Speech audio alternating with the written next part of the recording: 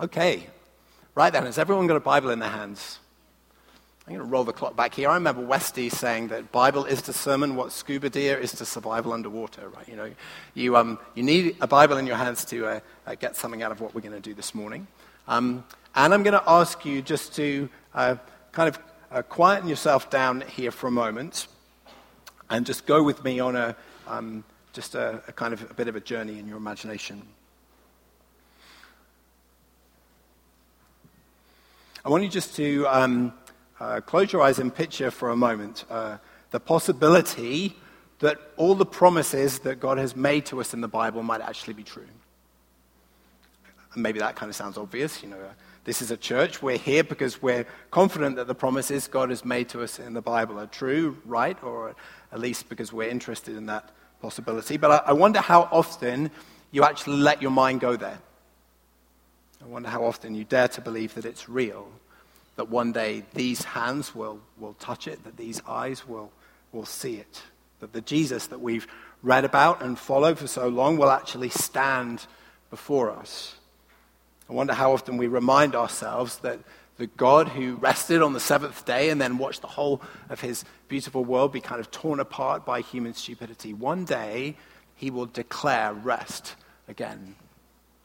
So just open your minds for a moment to that idea. Think with me about the possibility of truly coming home. Try to picture a moment maybe in your past where you really intensely experienced that sensation, or perhaps a moment that just made you long for it with all your heart. And then imagine with me that in the future there will be a day when all that longing and that uncompleted yearning is fulfilled. Imagine there really is a place where all the loose ends are tied up, where all the frayed edges are repaired. Imagine there really will be a day when you hear the voice of Jesus say to you, "Little girl, I say to you, get up." Imagine there'll be a day when you open your eyes and find yourself in the place where you really belong and where you'll always belong, with a reason to be and with freedom just to walk away from all the junk and the wreckage of the fall and never turn back. We've put a little montage of images together here to help you get there. So we'll play that and just use that as a way to help you focus your thoughts.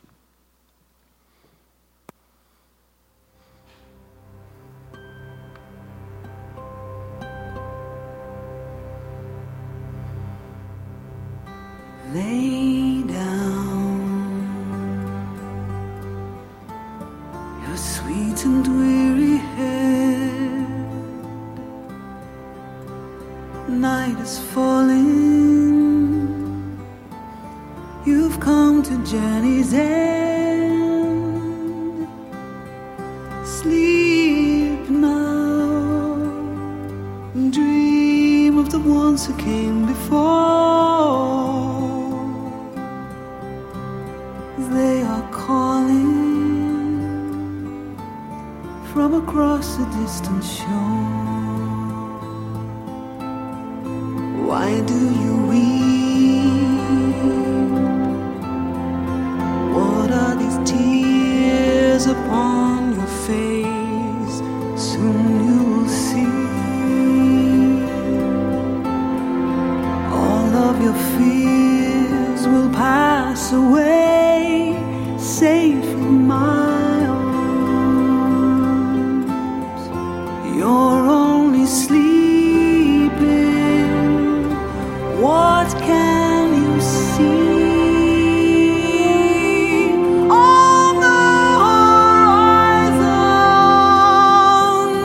Why do the white gulls call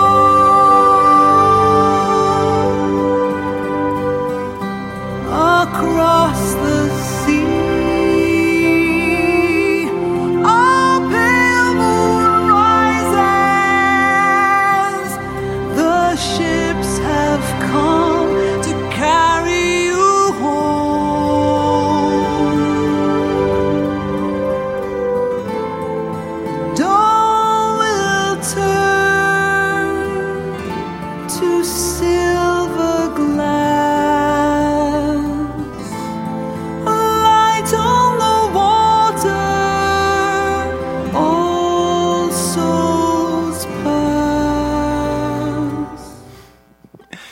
So I can't come back from Oxford without the Lord of the Rings, right? Brothers and sisters, this is the joy that's set before us. And it's the subject of our Bible passage this morning. The author of the book of Hebrews wants us to grasp this. He doesn't want this idea of kind of coming home to rest just to be some abstract concept that we talk to each other about and kind of repeat in some catechism class, but we never really visualize as ours in any practical way. According to the book of Hebrews, our sense of belonging in that future of having the visa for it already stamped in our passport, that's a fundamental part of living the Christian life. Let me show you. Turn with me in your Bibles now to Hebrews chapter 11. And we're going to read the section that begins at verse 32. Hebrews chapter 11, verse 32. I'm going to read to chapter 12, verse 3. And what more shall we say? I do not have time to tell about Gideon, Barak, Samson, and Jephthah, and about David and Samuel and the prophets, who through faith conquered kingdoms, administered justice, and gained what was promised, who shut the mouths of lions, quenched the fury of the flames, and escaped the edge of the sword, whose weakness was turned to strength, and who became powerful in battle and routed foreign armies. Women received back their dead, raised to life again. There were others who were tortured, refusing to be released so that they might gain an even better resurrection. Some faced jeers and flogging and even chains and imprisonment. They were put to death by stoning. They were sawn in two. They were killed by the sword. They went about in sheepskins and goatskins, destitute, persecuted, ill-treated. The world was not worthy of them. They wandered in deserts and mountains, living in caves and in holes in the ground. Yet these were all commended for their faith, yet none of them received what had been promised, since God had planned something better for us, so that only together with us would they be made perfect. Therefore, since we are surrounded by such a great cloud of witnesses, let us throw off everything that hinders, and the sin that so easily entangles, and let us run with perseverance the race marked out for us, fixing our eyes on Jesus, the pioneer and perfecter of faith. For the joy that was set before him, he endured the cross, scorning its shame, and sat down at the right hand of the throne of God. Consider him who endured such opposition from sinners, so that you will not grow weary and lose heart. Let's pray.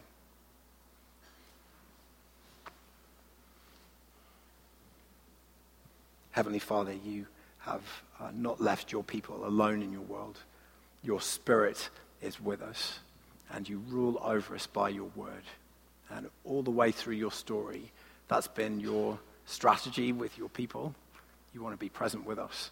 You want to rule over us, and we welcome it. We need it.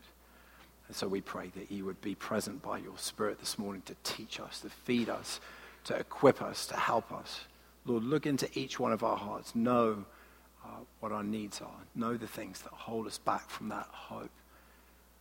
The things which just seem so at odds with it. God, grab a hold of us, equip and encourage us, enable us to keep going on this journey and to bring others with us. And we pray that your word would give us that fuel, that strength, that power as you work among us this morning. In Jesus' name, amen. All right. So first of all, I just want to say thank you to Rod for giving me the chance to preach on this text. I missed the chance to kind of study with him week by week like it used to be in the old days. And even though just one time out of the year is not so much, I'll take it. This passage is a favorite for me as well. I'm sure it's a favorite for many of you. And it's just really kind of you to give me the chance to sneak in here at the end of your summer series and preach this concluding sermon.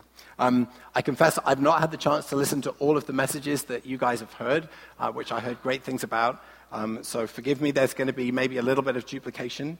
But I guess this is the conclusion, right? I've got the freedom to wrap this whole thing up for you. So you'll indulge me, if you will, by giving me the chance to kind of set the end of the chapter here in its wider context. Now, hopefully you'll find that helpful.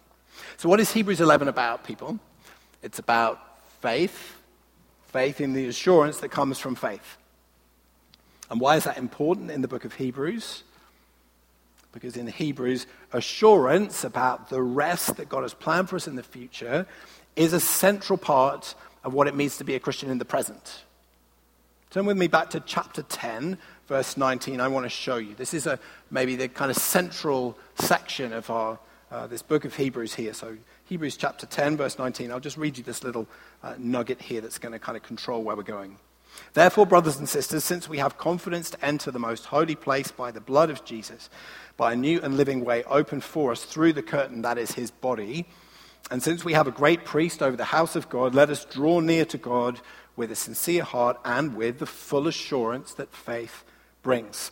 That little section is kind of the heartbeat of what our author is trying to get done here. And in it, he summarizes, I guess, the two big ideas that have dominated the whole of Hebrews, chapters 1 through 10. And then he tells us two consequences that flow from them. So let's look at the two big ideas to start with. Number one, we have confidence to enter the most holy place. Number two, we have a great priest over the house of God. Explaining and defending those ideas is really what the whole first section of the book is about. And if they're true, personally, I think these two ideas are the two most important truths that have ever been committed to paper. Let me try and show you why. First one, we have confidence to enter the most holy place. Well, the most holy place is what? That's the place where God dwells, isn't it, in our Bibles? And if you know your Bible well, you'll know that that's the place that you were designed to dwell to.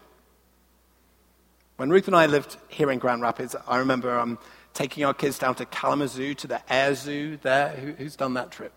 Yeah. It's a lot of fun. They have a flying car. Still get those comments when we're in our car. Why doesn't our car fly? They have a Lockheed Martin Blackbird. They have also all kinds of interesting leftovers from the Apollo lunar program there. Spacesuits, engines, some of the food that the astronauts took with them. But the thing that really strikes you when you look at this stuff is it's kind of out of place just sitting in a museum on the ground in Kalamazoo. Because it was designed to show its potential in another world, in space. And we're like that too. The Bible teaches us that we were designed to show our potential in another world. We were designed for a world that God inhabits. Designed for a world where we enjoy daily intimacy and friendship with him. We don't belong any place other than that. We just don't fit. That's why we can speak and dream and create things. That's why we sense the difference between what ought and what ought not to be done. And that's why married couples know what it feels like to be two and one at the same time. We're not designed for the world that we live in today. Distant from God, in competition with God. We're designed to be his children, living in his presence. And the author of Hebrews tells us that it's possible. We have confidence to enter the most holy place. He says that's big. By the blood of Jesus, by a new and living way open for us through the curtain that is his body. Now that curtain he's talking about there is the curtain that hung in the temple in Jerusalem. I guess that was one of the major kind of striking features of the city in that day. 70 feet tall from top to bottom and embroidered with an image that reaches back into the dimmest and most distant memories of humanity. Angels, vast and terrible, barring the way back into Eden with drawn swords. That's what would have confronted you if you'd stood in front of this thing. And on the day that Jesus died, that temple curtain was torn in two. So you couldn't have missed the symbolism of that, could you? It wasn't the subtlest thing God ever did. No. Jesus' death marks the beginning of the end of our exclusion from Eden. And the author of Hebrews is telling us, the relics of the Apollo program are going to go back to space. We will be with God again if we trust in Christ. But how can we know we'll be safe there? Well, that's the second big idea, isn't it? We have confidence to enter the most holy place because we also have a great priest over the house of God. I don't know whether you guys ever to kind of stop to think about churchy words like priest and what they mean. For most people in England, if I were to kind of throw that out, the image that would come to someone's mind is like some guy in a dress, like kind of muttering strange things they don't understand. But let's get this straight here. In the Bible, that really has nothing to do with what a priest is about. A priest is a person who makes other people safe. And the kind of safety we're talking about here is spiritual. We may well be designed for another world, for daily intimacy with God, but we've been excluded from that for a reason. And I hope each of us knows in our own heart, I hope we know ourselves well enough to understand what that reason is. Have we been thankful to God for the good gifts that he's given us, for our homes, for our lives, even just for the opportunity to draw breath in this amazing world. And no, I haven't. I feel like I own the place, like the things I enjoy every day are somehow mine by right, that I can just wake up and expect them all to switch on and serve me, like I earned them. Or have we been sorry for the reckless mess that we make of God's creation and for the people in it that we exploit and that we disdain? God made us to steward his world and to share the blessings that he's given us in the same way that he shared them with us in the first place. But we stink at that, don't we? In Britain, we have a popular philosopher called John Gray who compares our impact on planet Earth to a disease. He's not a Christian, but I think he's spot on. If we step back beyond the curtain carrying that infection, heaven would have to defend itself against us, wouldn't it? We may belong there, but we've forfeited the right to go back. Even if the curtain is open, we need a priest to make us clean. And the priest that God has provided for us is Jesus.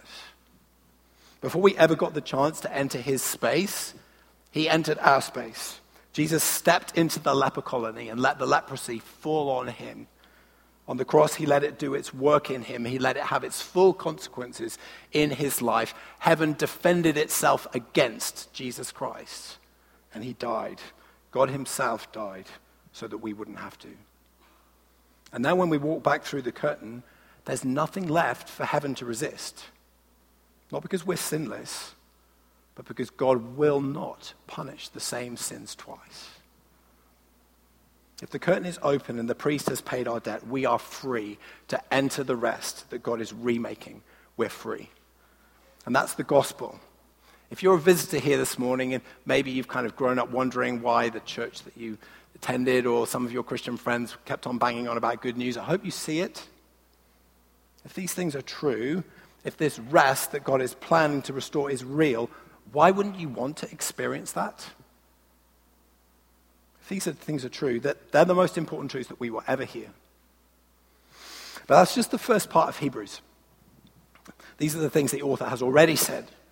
But in this pivotal little section that I took you to in chapter 10, he also wants to draw our attention to the things that he's going to say. Two things in particular, two important consequences of this gospel message. Therefore, brothers and sisters, he says, since we have confidence to enter the most holy place, and since we have a great high priest over the house of God, let us draw near to God with a sincere heart and with the full assurance that faith brings. What's the first consequence? In the light of these wonderful truths that we've just been hearing about, we can draw near to God with a sincere heart. That's going to occupy the writer of Hebrews for the rest of chapter 10. You could go study that in your own time. But the second consequence is the one that I want us to focus on this morning. In the light of these wonderful truths of the gospel, we can draw near to God with the full assurance that faith brings. And that's what Hebrews 11 is all about. So if you want to come away from this series after kind of marching through this through the summer here, having really grasped the author's intentions and felt like it's made its change, it's made its impact and left its mark in your life, this is the big thing you really need to get your head around. So what is the full assurance that faith brings? And why do you need it? Well, the answer to that first question seems to come in the very first verse of Hebrews 11, doesn't it? Open your Bibles again to Hebrews 11 verse 1. That verse looks like a kind of freestanding definition of faith and assurance, doesn't it? Now, faith is confidence in what we hope for and assurance about what we do not see. But we've got to be a little bit careful here. You see, Hebrews 11 verse 1 makes a good bumper sticker, doesn't it? But the author of Hebrews didn't write it with that in mind. Don't think they even had bumpers back in those days, In his mind, this verse, and this is kind of legitimate, isn't it? If I'm writing a letter to someone, I expect, not to have a sentence in the middle of it somewhere lifted out and not connected to what went before and what came afterwards. Like, I'd be really offended if someone did that. So we mustn't run into that same kind of trouble. You see, if we read this on its own, what does chapter 11, verse 1 really tell us about faith? It tells us, doesn't it, that the person who has real faith is a kind of spiritual superhero. They always feel confident. They have this warm and comforting sense of certainty that everything that they've trusted in is true and that all is well with the world. But the problem with that is it's just as big a fiction as every other superhero you're ever going to meet. Just think about this with me for a minute. Logically, faith is the thing that gets the Christian life started, right? Assume we all agree. We put our faith in Christ when we begin with him. But if that's true, faith cannot be a feeling of perfect confidence, because if you had to have perfect confidence before you could begin the Christian life, you would never begin. And the same thing is true even after we get started, isn't it? I know that's been the case for me. When I was a student, I felt almost nothing of this kind of assurance for a long, long period. I had this kind of sickening feeling in the pit of my stomach. What if what I've trusted in isn't really true? What if this God, what if he does exist, but he won't accept me? And verses like this one here in Hebrews 11 started kind of persuading me that maybe I wasn't actually a Christian at all. I'm sure many of you have experienced that too. But is that really what the author of this book is trying to say? What about the little section we read back in chapter 10 just now? Did that tell me that the reality of my acceptance with God is based on how I feel? Absolutely not. It told me that the reality of my acceptance with God is based on the achievements of Jesus, period. And as chapter 11 develops, we find it carries on along that same track. Starting in verse 4, we get this famous series of character sketches from the Old Testament, which you've been working your way through. One by one, well-known figures from the Old Testament are kind of led out onto the stage to illustrate for us what the full assurance that comes from faith looks like in practice. And what do we learn from them? That faith is a matter of feeling some kind of inner peace all the time about our relationship with God? Hardly. By faith, we're told, Sarah, who was past childbearing age, was enabled to have children. I don't recall that involving a great deal of inner peace on her part. By faith, Abraham offered his only son Isaac as a sacrifice. Just imagine that for a moment. Inner peace? Not really. By faith, we're told, Moses chose to be ill-treated along with the people of God rather than enjoy the fleeting pleasures of sin. Well, in that case, we actually have an account of the conversation that took place between Moses and God, and I can tell you it wasn't strong on inner peace. The distinguishing feature of all the characters in this story is not that they felt certain about God's promises, but that they acted certain whether they felt certain or not. They looked out into a future full of unresolved questions, and yet they acted on the assumption that God had it under control. They didn't know what God would do or how he would do it, but they trusted that God had the answers that they lacked. That's faith. We actually just saw it this morning. That's exactly where Nate and Jana are right now. The author of this passage goes out of his way to stress this. We're told that Abraham, the great father of our faith, obeyed God even though he didn't know where he was going. How do you think he felt about that? Pretty nervous, I imagine. But how he felt isn't the point. The point is that he went. We're told that Moses regarded disgrace for the sake of Christ as of greater value than the treasures of Egypt because he was looking ahead to his reward. How do you think he felt about that? It just doesn't matter. The point is, he obeyed. The thing that all the characters in this chapter were commended for in the end had nothing to do with their feelings, really. They were commended for their willingness to look forward into uncertainty and to trust in practice that God had the future in his hands, even if they couldn't see how or why. And that's the model of faith and assurance that this chapter is putting in front of us this morning. But that still doesn't answer the second question I threw out there, does it? Why is this vision of faith and assurance so very necessary for us? If we're reading Hebrews right, here it seems that assurance is one of the most critical consequences of the gospel in our lives, something that we couldn't do without. And yet there are some people who say that this kind of faith, isn't really needed. We're not in the Old Testament era like the characters we're reading about here. Where are we? They had to look forward and believe in things that they couldn't see because everything that Jesus would do was part of their future. But for us, everything that Jesus has done is part of our past. So why do we even need this ability to trust in things that we can't see if the things we need to trust in are written on the pages of history? Well, let's think about this carefully now, because this, I think, is where the real meat of this last part of Hebrews 11 lies. You see, this picture of Christian history that we have here is kind of, it's more complicated than just Old Testament equals trusting in things that have yet to be fulfilled, and New Testament equals trusting in things that have all been fulfilled and, done up with a bow. There's a tension in this chapter between hopes that are realized and hopes that have yet to be realized. And it runs through the whole of our text. So back with me to Hebrews 11, verse 33 for a minute. Did you notice the curious little detail there as I read it? By faith, Gideon, Barak, Samson, Jephthah, David, and Samuel conquered kingdoms, administered justice, and gained what was promised. That's a kind of weird little switch up, isn't it? If this is supposed to be a list of people who are all waiting for God's promises to be fulfilled. Verse 39 says no one in this chapter received what they were hoping for. But verse 33 seems like it tells us they did. And there's also a hint of the same tension just in the way this whole chapter is put together. In the first half of the chapter, all the way up to verse 31, every one of these little mini biographies has a bit of detail, doesn't it? You know, we're let into the life of all of these characters through from Abel to Rahab, and we get some kind of nuggets about what their lives were like.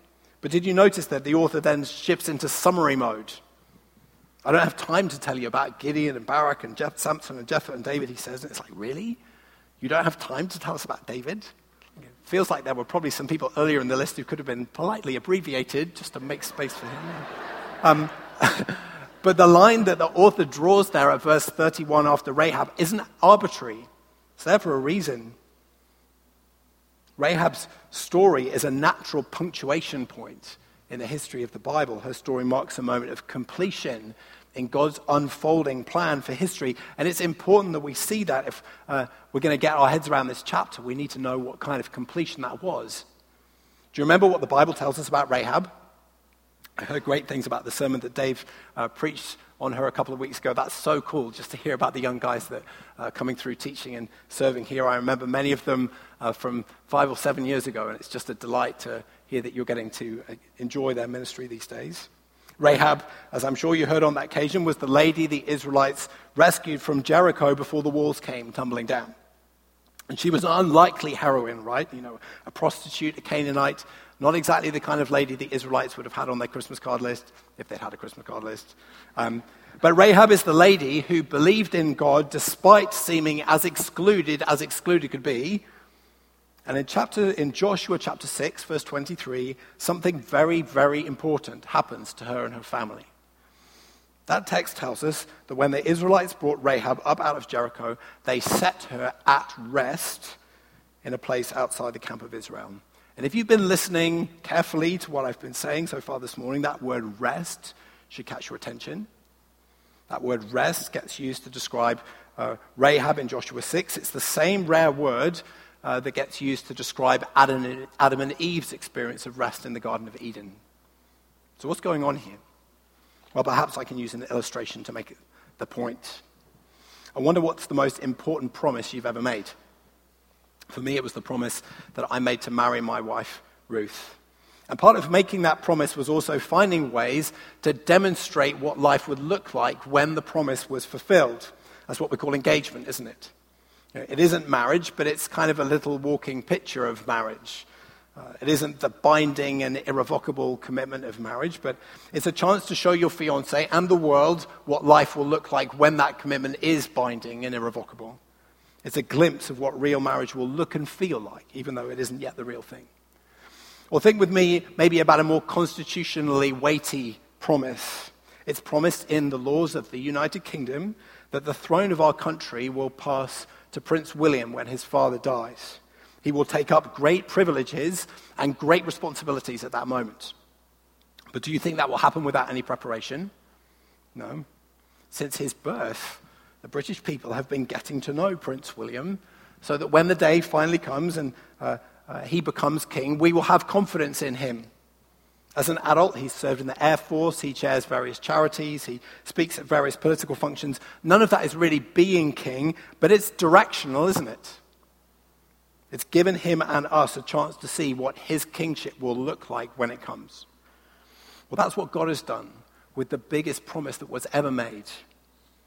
When God promised to Abraham that he was planning to redeem the world, to bring the outsiders back in, to pay their debts on his own dime, to restore the rest that human beings enjoyed with him at the very start, he didn't leave us with no indication of what that would look like. Though he wove the anticipation of it into Israel's history. And that's what our Old Testaments really are. So what's special about Rahab? Well, think about it.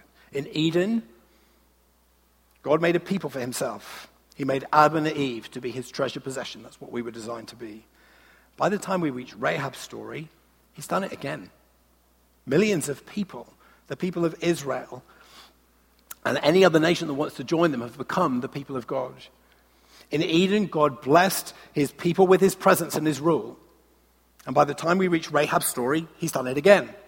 The God of the universe is living among the Israelites in a tent. He's given them his law to live by. In Eden, God gave his people a special place to live in, a beautiful place, a secure place. And by the time we reach Rahab's story, that's happened too. After 400 years in Egypt, the Israelites have entered the promised land and God has set them at rest. Now, this isn't the real thing, is it? This isn't really kind of Eden restored like on a cosmic canvas. This isn't rest and restoration for the whole world. And it only lasts a generation, but it's directional. It shows us the kind of God we're dealing with here, that he hasn't forgotten his promises, that he really means business. So do you see what's happening now in our Hebrews text? Do you see why we have this tension between hopes that are fulfilled and hopes that aren't yet fulfilled? As we work our way through the Old Testament story, God puts these glimpses of what the world will look like when everything is remade in front of us to teach us to yearn for it. They're not the better country that Abraham was longing for in and of themselves, but they give us a kind of fleeting foretaste, don't they, of the promises, that what they'll look like when they are actually fulfilled. They leave us waiting, longing for the actual realization of these things. And the writer of the chapter wants us to take our place in that story of waiting. Because even though Jesus has come, the final completion of everything that he achieved still stands ahead of us. Certainly the fact that Jesus came has changed things profoundly, hasn't it? When Jesus, we've seen God come riding to the rescue of his people. Not just in picture language with kind of sacrificial lambs and goats and all the symbols the ancients had to make do with. Jesus actually came to save us. His life for our lives. His death for our deaths. In Jesus, we've seen God coming to bless us with his presence. Not in a tent, but in an actual human being. In Jesus, we've seen God coming to bless us with his rule. Not from a mountaintop with thunder and lightning and all those pyrotechnics, but in the word of God made flesh. But though almost all the pieces of the puzzle are in place now, the story isn't finished yet. We still await the day when God will take everything that Jesus achieved and let it kind of burst out across the surface of the earth in global transformation. And it's the waiting stories then, not the victory stories of Hebrews 11, that teach us how to do it. So we have to be careful how we let this chapter shape our expectations for the present, don't we? I'm sure many of us want to come to this passage and find a kind of picture of a victorious faith that can set the pattern for our own lives. And that's how this kind of typically gets presented in the church, isn't it? As a roll call of the heroes of faith. And you too can be like them if only you believe. But is that really what's going on here? The author of Hebrews is telling us Israel's story. And there are certainly moments in that story where God's people experience remarkable victories. In Rahab's generation, they entered the promised land. Joshua says, the Lord gave them rest on every side, just as he had sworn to their ancestors. Not one of their enemies withstood them. The Lord gave all their enemies into their hands. Not one of the Lord's good promises to Israel failed. Every one of them was fulfilled. Under David, they reach a similar high point, don't they? Hebrews 11 verse 33 tells us that they conquered kingdoms, administered justice, and gained what was promised. But the purpose of those victorious moments wasn't to set a pattern for now. The purpose of those victorious moments was to anticipate and visualize what the world would look like when the new heavens and the new earth come, when Jesus returns and restores the rest that was lost in Eden. And it will only be when Jesus returns that God's people and God's world will actually receive the full fruits of that promise. So much that we want the Christian life to be this long, uninterrupted story of triumphs, and much though some churches teach that, it's just not preparing us for life in the real world. It isn't the rare high points in the Bible story that set the pattern for our experience now. It's the long years of waiting and hoping that stand between them. Those are the parts of the story that can teach us how to endure now with confidence in what we hope for and assurance about what we do not see. And living with that kind of assurance will be our story too until Jesus comes back. Our text talks about believers facing jeers and floggings and even chains and imprisonment, doesn't it? It talks about being destitute, persecuted, and ill-treated. We need to learn how to embrace that in our present. We don't have floggings and imprisonment in Oxford yet, but we do have Christian students being jeered in lecture theatres in public. And not so far away in countries like Syria and Egypt, everything pretty much that we have written in this chapter is a daily reality. We need to learn how to come alongside Christian brothers and sisters in places like that, don't we? We need to learn how to bless them and uphold them as they wait. Hebrews is telling us that that's what we can expect from the world. So we just need to kind of roll up our sleeves and help, not sit here kind of visualizing some sort of heaven on earth, which is not part of God's story. But we also need to learn how to embrace this reality in our own lives, don't we? If we get sick, if we get laid off, we lose a loved one, we feel we're collapsing under the pressure of work, this text is for us. Those experiences don't negate our faith. They give us an opportunity to practice our faith and to find out what faith really means. Will we put the next step forward just trusting that God will fulfill his promises in the end, even if everything inside us is screaming out to say, don't do it? Will we dare to believe in the homecoming that God is preparing for his people and walk forward trusting what we do not see? These stories aren't here to create some vision of a super Christian that can only be sustained by closing our eyes to the world around us. They're here to encourage us to live and believe right here in the thick of our broken world, knowing that this is what it looks like to wait and that the waiting won't last forever. We may grieve the loss of these heroes of faith as models of the success that we really hope we will experience in our lives today. But if we'll only just get them down off the false pedestal we want to put them on, the true riches of their stories can affect us. Rahab's experience of coming home to rest may not be a model for life in the present, but it certainly tells us something about God's ability to radically transform what our lives will be like in the future. So tell me, how likely did any of the promises that we read about here seem when God first made them to Abraham? Not very. What evidence did Abraham have that God could or would do anything about the situation of human beings cast out of the world that they were made for? He had to take it on trust, right? He had to believe that God would do something that the world had never seen him do before. But that's not our situation today. Living after Rahab, we know that God is a promise-keeping God. 400 years after God spoke to Abraham, his descendants were enslaved in Egypt. No sociologist or historian worth the name would have given them a chance of surviving as a people, let alone escaping to a land of their own. But God did the impossible. God remembered what he said. God challenged and defeated the most powerful king in the ancient world just to create a picture of what his rest would look like when he reestablished it for his whole creation. And that's not all, is it? Living after David, we know that God is a promise-keeping God. 400 years after the great high point of entering the promised land, the Israelites were weakened and divided, threatened with enslavement by the Philistines. No sociologist or historian worth the name would have given them a chance of surviving, let alone establishing themselves as some kind of great kingdom. But God did the impossible. God remembered what he said. God put a king on Israel's throne. And he led his people back to him through David. He conquered kingdoms. He conquered people's hearts. And once again, it was all just a picture of what he would one day do when he brought that rest back to the whole of his creation. And now living after Jesus, we surely know that God is a promise-keeping God, don't we? Because now we're not just dealing with pictures anymore.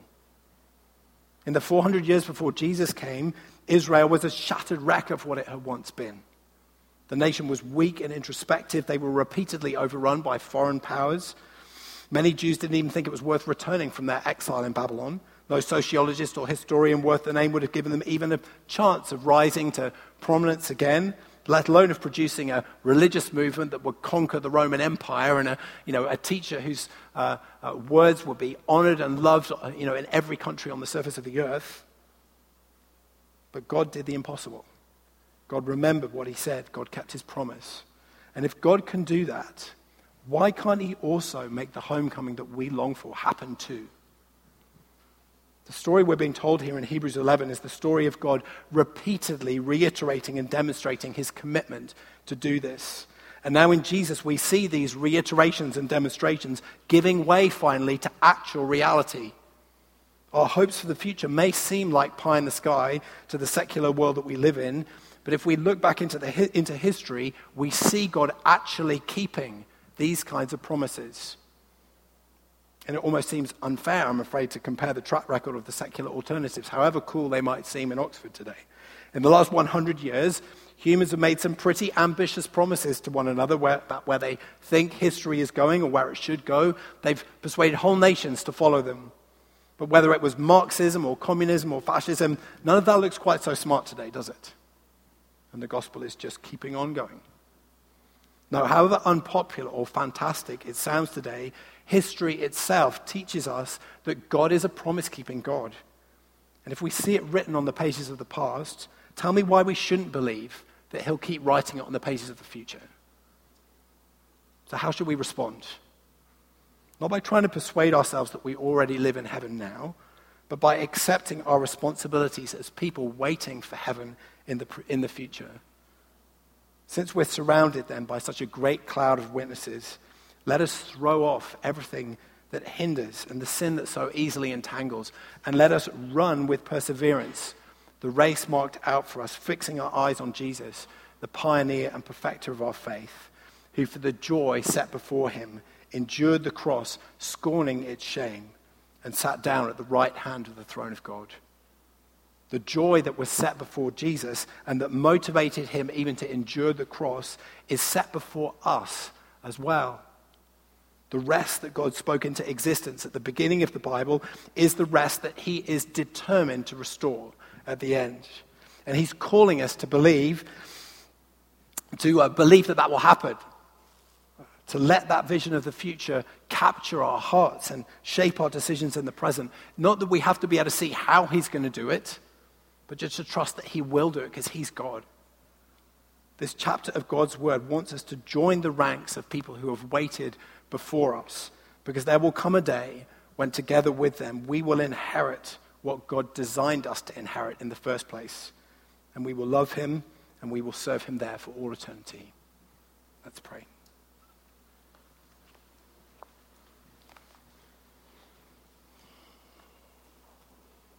Heavenly Father, lift our eyes up from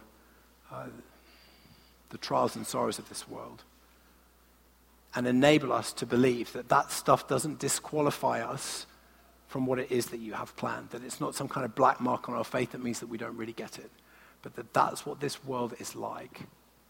And it will be like that until one day you rent the heavens and you come back and you reclaim ownership of it all. And as we look back into our history, we see that actually that's something that you have always been about, that you have always planned that you've been illustrating it, that you've been wooing us into it, and that there came a day when you sent your son to actually win it. And now that message is resounding around the world until the day that he returns. And we pray that you would help us then, give us courage to wait. Help us not to be people who just make success and victory the price of our allegiance. Help us, Lord God, to walk forward into uncertainty, even when it feels bad, even when we're not sure what we're doing, even when we can't see how it is that you will fulfill what it said that you will. We pray that you would help us to have faith and assurance of the kind that these great characters of the Bible had. Help us to join with them in the hope that one day we will be joined with them in the new heavens and the new earth. In Jesus' name we pray. Amen.